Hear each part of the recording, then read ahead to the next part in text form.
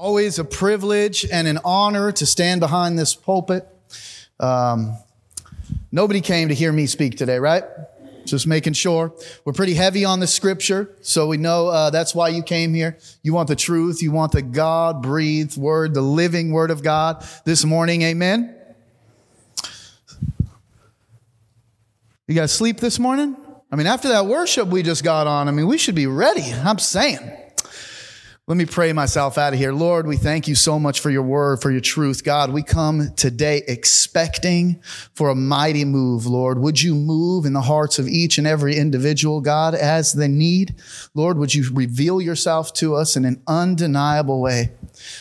Lord, have me decrease so that you would increase in this moment. In Jesus' name. Everybody said? Amen. We're going to get right to it. We are in the book of Joseph, week number 3, I believe. We've got a few more to go.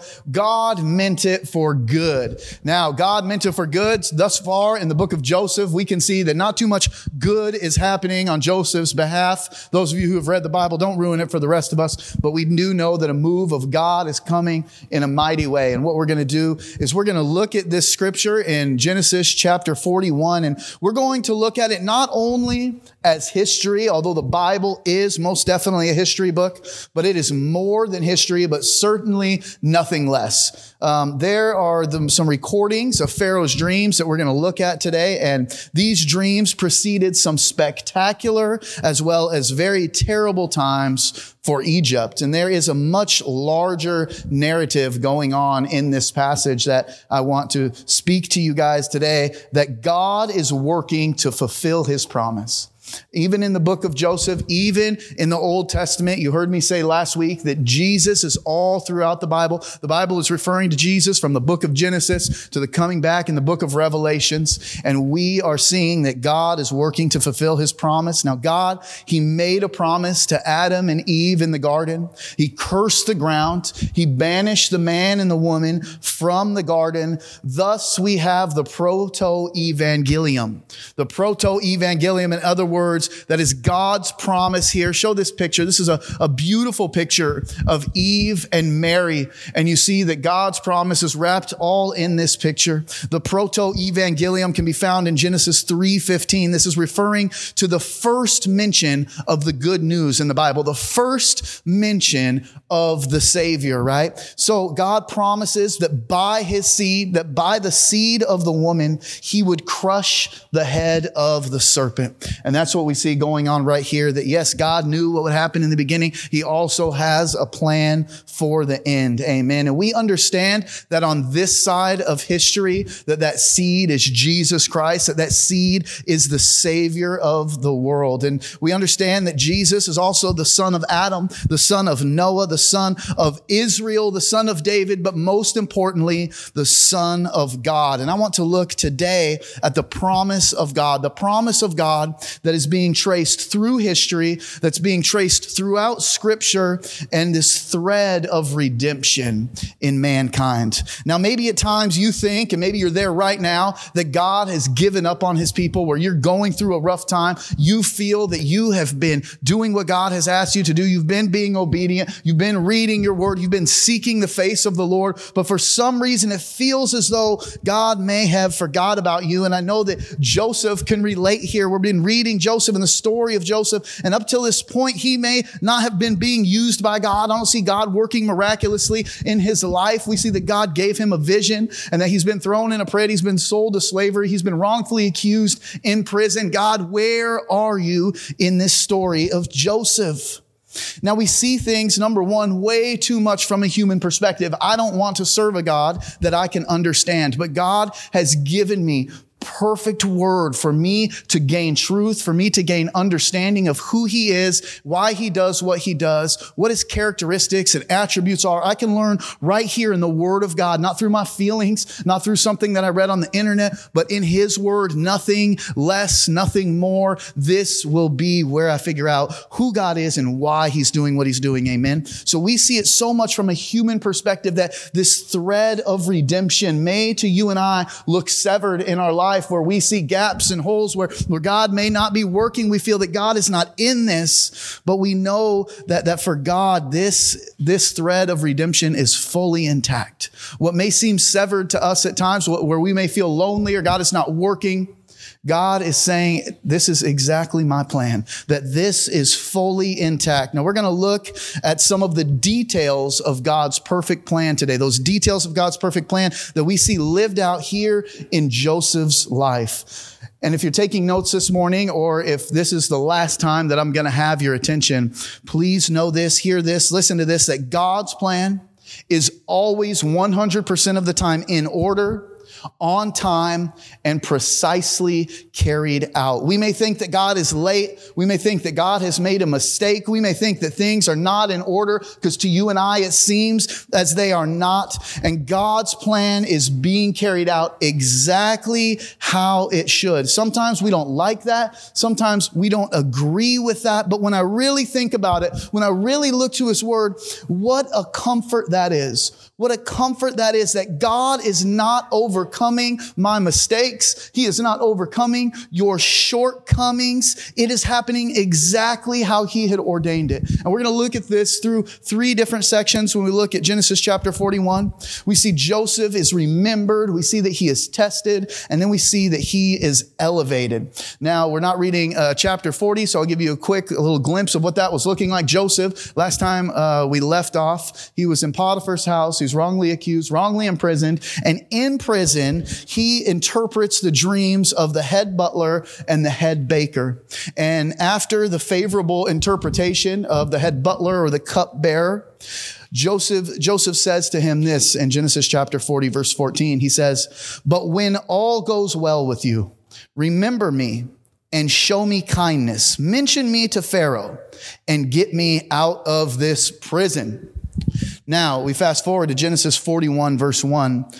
It says, "After 2 whole years, Pharaoh dreamed that he was standing by the Nile." So we see now that Joseph is forgotten. A man who he helped, a man who had a dream, it troubled him. Another man's dream also troubled him. And he gave him the interpretation of this dream, which ended up coming true. And that man was very, very thankful for the burden that he lifted from his shoulders, wondering what it was going to happen to him. But he was restored back to his position. So he was forever grateful to Joseph. But yet he forgot Joseph, the one who he helped, the one who he should have remembered, forgot him.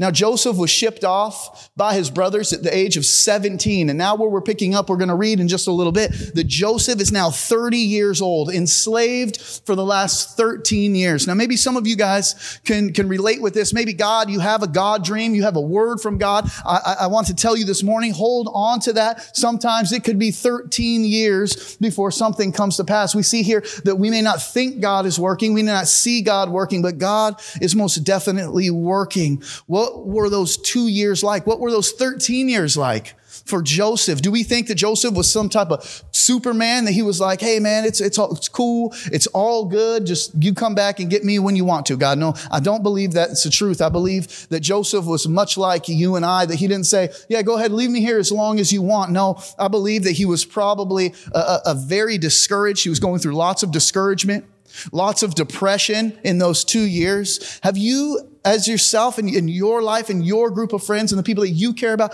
have you ever felt forgotten by people who you have helped, people that you've been there for, individuals who you have supported? It is a terrible feeling to feel forgotten, or as if people have forgot you. But what a much worse feeling when you think that God has forgotten you, that you feel that God has forgotten you, that maybe you're there right now. Maybe you're in a time of suffering. Maybe you're in a time of pain or loss or loneliness where you feel, "God, where are you in this situation? God, you have forgotten me. God, I've tried to be obedient. God, even in the pit, even in the trial, I come to church and I worship and I give praise. But God, where are you? I feel like you are not working in my life. You're not working in my situation. You're not working in my hurts and in my pain." Yet there's no indication that in Joseph's life that he was ever going to give up. He never said, "Lord, I'll give you 1 more year," or "Lord, I'll give you 6 months. And if you come in the next 2 months, then Lord, I'm going to obey you and I'm going to believe." There's no expiration date on his expectation for God. Genesis 41, 2 through 13. And behold, there came up out of the Nile 7 cows, attractive and plump, and they fed in the reed grass. And behold, 7 other cows, ugly and thin, came up out of the Nile after them and stood by the other cows on the bank of the Nile. And the ugly thin cows ate up the 7 attractive plump cows. And Pharaoh awoke and he fell asleep and dreamed a second time. And behold, 7 ears of grain, plump and good, were growing on one stalk. And behold, after them sprouted 7 ears, thin and blighted by the east wind. And the thin ears swallowed up the 7 plump full ears. And Pharaoh awoke, and behold, it was a dream. So in the morning, his spirit was troubled, and he sent and called for all of the magicians of Egypt and all the wise men. Pharaoh told them his dreams, but there was none who could interpret them to Pharaoh. Now you got to imagine, so an equivalent of this would be like the president of the United States reaching out to all the pastors in America saying, all of the pastors, I'm troubled. I have something going on. This is a man of great pride and power. Imagine how powerful that moment would be. Now here in the Bible, it's using magicians, which is like more of a dark magic, a pagan type of deal. We're not going to get into that, but imagine the power in that. Imagine even the humility, Pharaoh having to go, wow, this troubles me so much that it's going to move me to seek counsel. Verse 9 says, then the chief cupbearer said to Pharaoh, I remember my offenses today. So here he remembers Joseph. He says, when Pharaoh was angry with his servants and put me and the chief baker in custody in the house of the captain of guard, we dreamed on the same night, he and I each having a dream with his own interpretation. A young Hebrew was there with us, a servant of the captain of the guard. When he told him, he interpreted our dreams to us, giving an interpretation to each man according to his dream. And as he interpreted to us, so it came about. I was restored to my office and the baker was hanged. Then Pharaoh sent and called Joseph, and they quickly brought him out of the pit. Notice here, the same exact thing that got Joseph in the pit, the dreaming and the interpretation and saying, hey, to his brothers, this is what God's going to do in my life. The very same thing that got Joseph in the pit was the very thing that brought Joseph out of the pit. And when he had shaved him and changed his clothes, he came in before Pharaoh. And Pharaoh said to Joseph, I have had a dream, and there is no one who can interpret it. I have heard it said of you that when you hear a dream, you can interpret it. And Joseph replies like this. Joseph answers to Pharaoh, it is not in me. God will give Pharaoh a favorable answer. Now Joseph goes on, Pharaoh goes on to tell Joseph the dream. We already read the dream. So here's the response in verse 25, Genesis 41:25.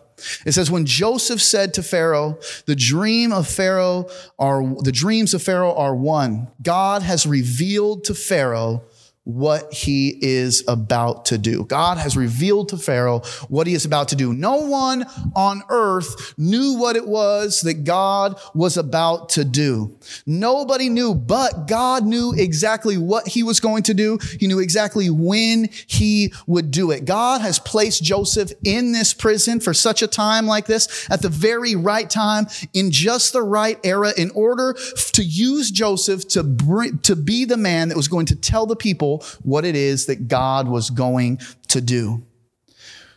Psalm 33 verse 11 says this, that the counsel of the Lord stands forever, the plans of his heart to all generations. Proverbs 19:21. Many are the plans in the mind of a man, but it is the purpose of the Lord that will stand.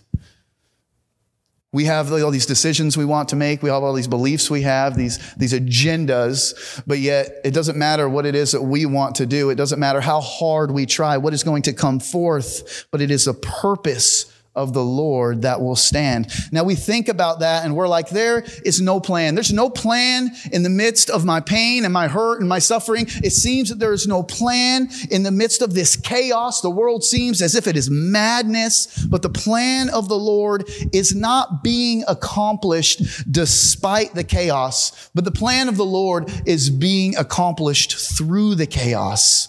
God is not working around it. He is working directly in the midst midst and in the middle of it. And there is no lack of chaos in each and every one of our lives. It may not be in your immediate family, but there is somewhere that you can think that there is something going on right now, some type of madness or chaos that you say, I do not have a grip on this. I feel like I am out of control. Genesis 41, 26 to 38 says this, that the 7 good cows are 7 years, and the 7 good ears are 7 years. The dreams are 1. The 7 lean and ugly cows that came up after them are 7 years, and the 7 empty ears, blighted by the east wind, are also 7 years of famine. It is as I told Pharaoh, God has shown to Pharaoh what he is about to do. Could you imagine that? Could you imagine that God was going to show you what he was going to do in the next 5 hours or even the next 5 days, 5 months, 5 years, 10 years? Could you imagine? We wouldn't be able to imagine. We would marvel at it in the midst of the tears of me and my wife not having a baby on our time schedule when we wanted it, but God knew exactly when it was going to be proper and the right time for my life, and then when things were going to be aligned according to his plan and not mine. If you would have told me that when I was a youth minister back in Richmond, Virginia, 12 years ago, when Fernando was in my youth group, that today, 12 years later, he'd be leading worship and I'd be preaching, I would marvel. I wouldn't believe it. So often, so many of the things that you have gone through, that God has brought you through, not the things that you've accomplished as a man, but the things that the Spirit of God has worked in and through you to do, you would marvel. You would say that would never happen. But we look back on our life and on our testimony and we say, God has been faithful. The word has been true. Not anything that I have done, but due to the merit of Jesus Christ. Verse 29, there will come 7 years of great plenty throughout all the land of Egypt. But after them, there will arise 7 years of famine, and all the plenty will be forgotten in the land of Egypt. The famine will consume the land, and the plenty will be unknown in the land by reason of the famine that will follow, for it will be very severe. The word severe here in the Hebrew means very heavy. Very heavy, like a mountain of weight upon the people. Something that we cannot hold up by ourselves, something that we would need a savior for. But a country, this is not so much about wheat and cows.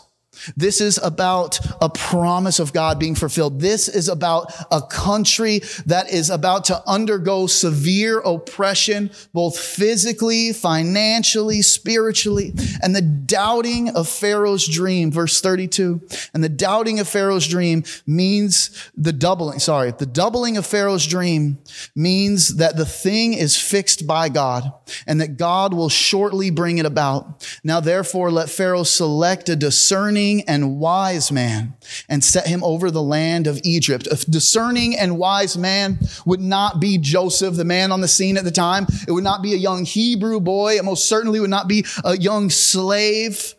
But not only is he interpreting the dreams of the most powerful man in the world, he is now also advising. Just as much God's plan that he would be in prison so that he could take on this position, so that he could advise, just as much in the greatness of your life, your highest highs, God is involved just as much in the lowest of lows. A Hebrew slave, a prisoner. Verse 34, let Pharaoh proceed to appoint overseers over the land and take 1/5 of the produce of the land of Egypt during the 7 plentiful years. And let them gather all the food of these good years that are coming and store up grain under the authority of Pharaoh for food in the cities, and let them keep it, that food shall be a reserve for the land against the 7 years of famine that are to occur in the land of Egypt, so that the land may not perish through the famine. So here, Joseph has been remembered now. Joseph's been tested, and through his testing, he's now been proven. Now, Joseph's life has just done a complete 360. Joseph, for the last 13 years, has been wrongfully accused. He's been enslaved. He's been hated as a youth, sold as a slave. He's been wrongfully imprisoned, forgotten by people that he helped. Now his life is starting to turn around. Verse 37, The proposal pleased Pharaoh and all of his servants. And the Pharaoh said to his servants, can we find a man like this in whom is the Spirit of God? So even Pharaoh, not a believer, could see and could witness the work of the Holy Spirit in a man, saying that this man is set apart, that this man is different. And so did each and every person before him. So did Potiphar. So did the guard in the prison. In the worst times of Joseph's life, when he was down and out, Joseph wasn't out there complaining. He wasn't cursing God. People seen the Holy Spirit. They witnessed the Holy Spirit move in Joseph's life upon Joseph in a mighty way, where people who didn't even believe recognized it and said, wow, church, I hope that can be us. Maybe you're like me and you're just complaining, woe is me, this, that, third. That's why we have this word this morning. This gives us reason to praise. God's glory is among us, and he is doing a mighty work in you no matter where you are in your journey. Psalm 139:7 says, David says here, he says, where shall I go from your spirit? Or where shall I flee from your presence? Now here David goes on to list his highest highs and his lowest lows and says, wherever it is that I go, Lord, you are with me.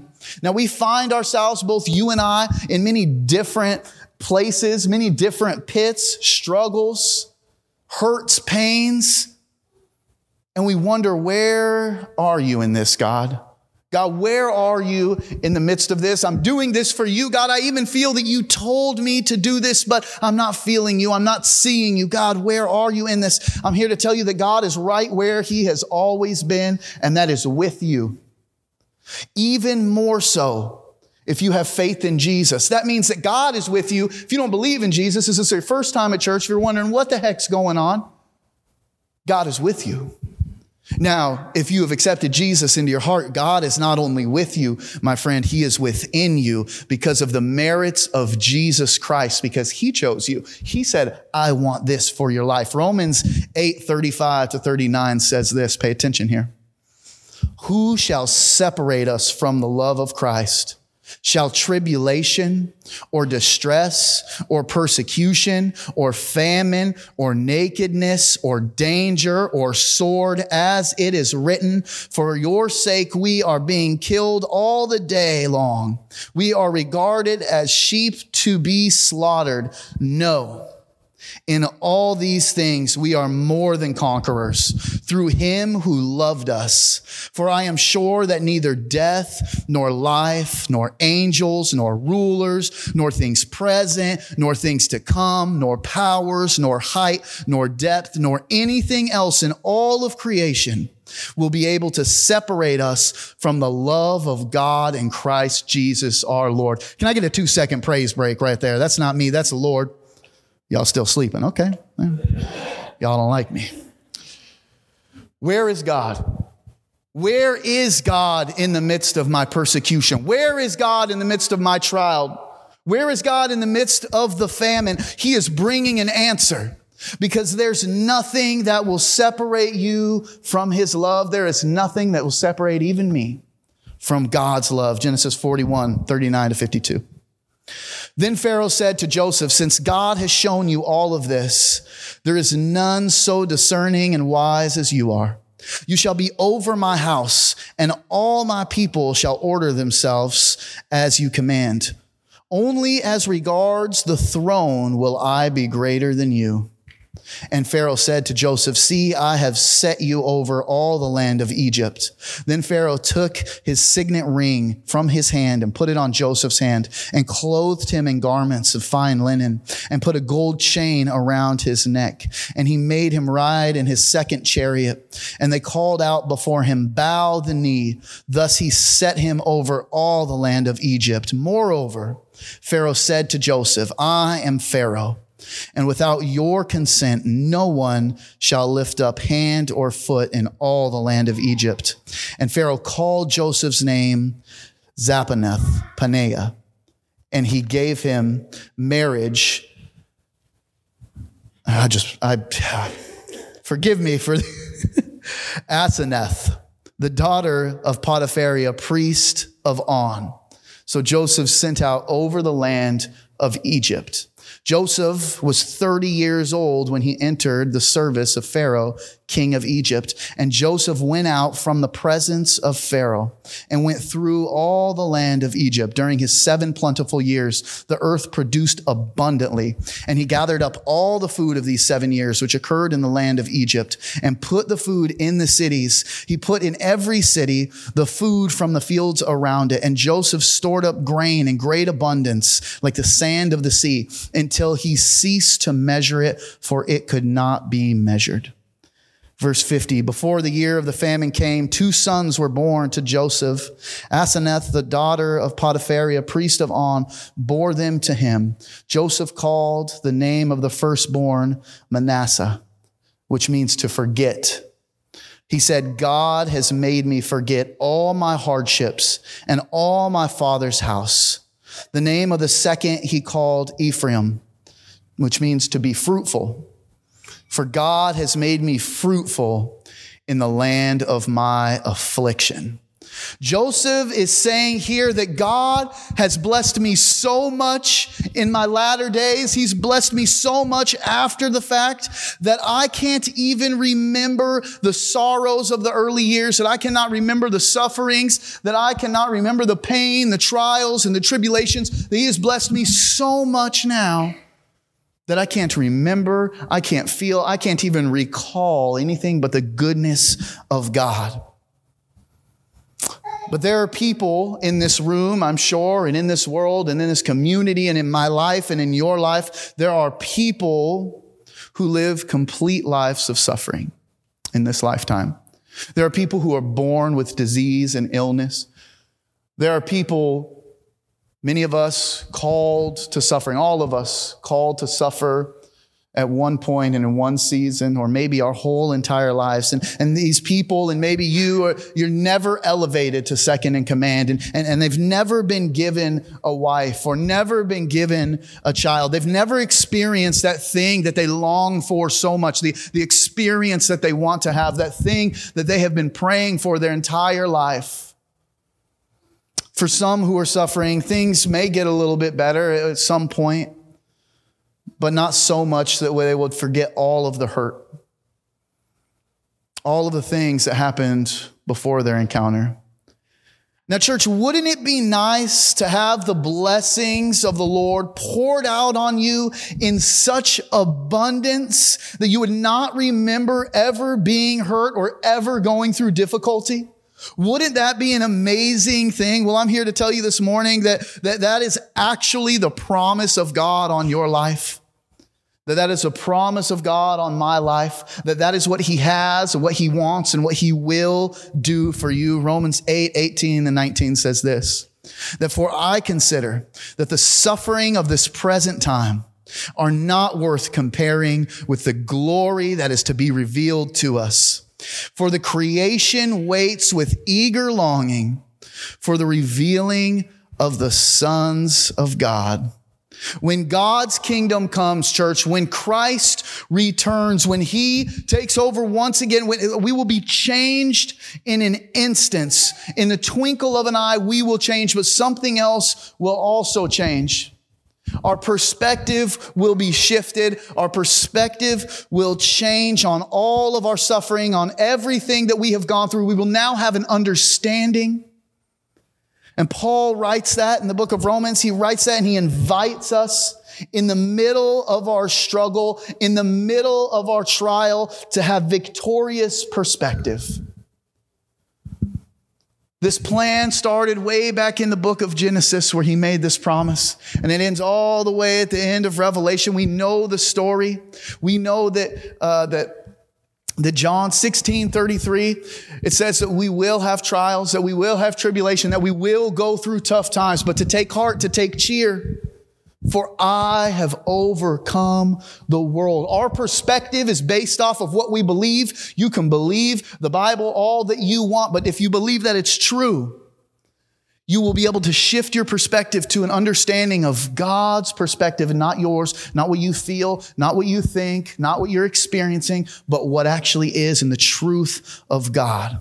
All these things in life, all these hurts, all these pains, all these things that are hard, it says, do not even compare them to what God is going to do in you, for you, and through you in the kingdom when he reveals his glory. Wow. You know, the world is the world. So church, don't be surprised. Don't even get upset when the world acts like the world. That is why God sent a Savior. He knew it. It's no surprise to him what you're going to go through. It's no surprise to him that he called you in the situation you're in now. Genesis 41, 53 to 57. The 7 years of plenty that occurred in the land of Egypt came to an end. And the 7 years of famine began to come. As Joseph had said, there was famine in all the lands, but in all the land of Egypt, there was bread. When all the land of Egypt was famished, the people cried to Pharaoh for bread. Pharaoh said to all the Egyptians, go to Joseph. What he says to you, do. So when the famine had spread over all the land, Joseph opened all the storehouses and sold to the Egyptians, for the famine was severe in the land of Egypt. Moreover, all the earth came to Egypt, to Joseph to buy grain, because the famine was severe over all of the land. So to look back now with our vantage point, we can see that God, he divinely, sovereignly orchestrated the sale of Joseph into slavery, the suffering of Egypt in the famine, that this was God orchestrated. And do you know why? Do you know why God would do that? Well, I thought God was good. I thought things were for our good. Why would God do that? So that he could fulfill his covenant promise. He could fulfill the covenant promise he made to preserve Jacob, who was named Israel, son of Isaac, son of Abraham. Because why? Because God promised to give Abraham descendants who would number the sand in the sea. God is a keeper of his promises. And here we have Israel in the land of his sojournings. Individuals are hungry and they're dying. So they're going to be sent to Joseph because why? Because God had prepared a Savior for Israel before they ever knew they needed a Savior. Just as God has done for his people today, he has provided a Savior, and his name is Jesus Christ, for a people that did not know they'd need a Savior.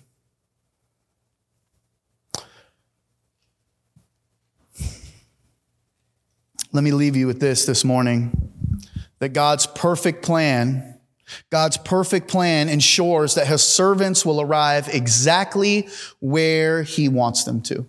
That you and I will arrive exactly where he wants us to. That you are right where God wants you until he moves you. That you are experiencing what he has for you. Your experience may not feel good. Your experience may feel busy. It may feel stressed. It may feel anxious. God is with you in the midst of that. He is working in the middle. He is refining you. He is preparing you. That we get nervous and we get anxious about that. But God's perfect plan, it also ensures that his servants will transition exactly when he wants them to. His servants will transition exactly when you and I will transition from here to our next place, exactly when he wants us to. That God's perfect plan ensures that his servants will receive exactly what he wants them to. Why? Well, number one, it's always going to be, the question of why is always going to be for the glory of God, for his own glory. But there's a secondary thing too. Number one is for God's glory. Number two is for your good. And some of you may be like, man, I don't know. That doesn't sound good to me. That doesn't make sense. Fernando gets to lead worship. He just got out of college. I know people who've been trying to lead worship at a church for 15 years can't get a job. This is God ordained. This is God's plan. Romans 8:28 says this, and that when we know that for those who love God, all things work together for the good. for those who are called according to his purpose. We all know this verse, but the most important part about this verse is not according to my plan. It's not according to how hard I work. It's not according to how much I deserve. It's not according to why is my kid going through this? They don't deserve this. Why am I going through this? Why am I doing this to people that I love? No, this is all according to his purpose. God's purpose, God's plan, not my thoughts, not my actions, not what I feel. Where you are, church, when you are there, and what you have while you're there is all for your good. Not for your disadvantage, but for your ultimate advantage. And I'm really going to leave you with this time. Very last thing, band, you guys can come on up, get ready to lead us out. Isaiah chapter 46, verses 8 through 10 says this, that remember this and stand firm. Church, stand firm on something. Younger people need to see you stand firm, not waver with your beliefs. If your belief is in the Bible and you don't like what it says because something happened in culture and society, tough luck. Stand on something or nobody's going to ever believe what it is that you're believing. If it's a new flavor every week, every 10 years, every decade. Stand firm on something, please, church. Remember this and stand firm. Recall it to mind, you transgressors, you sinners. Remember the former things of old, for I am God, and there is no other. I am God, and there is none like me, declaring the end from the beginning. It's already been declared. No surprises. And from ancient times, things not yet done. Saying that my counsel shall stand and I will accomplish all of my purpose. That means that everything is part of his purpose. Church, this here gives us reason to worship this morning. Amen? Let's worship the Lord.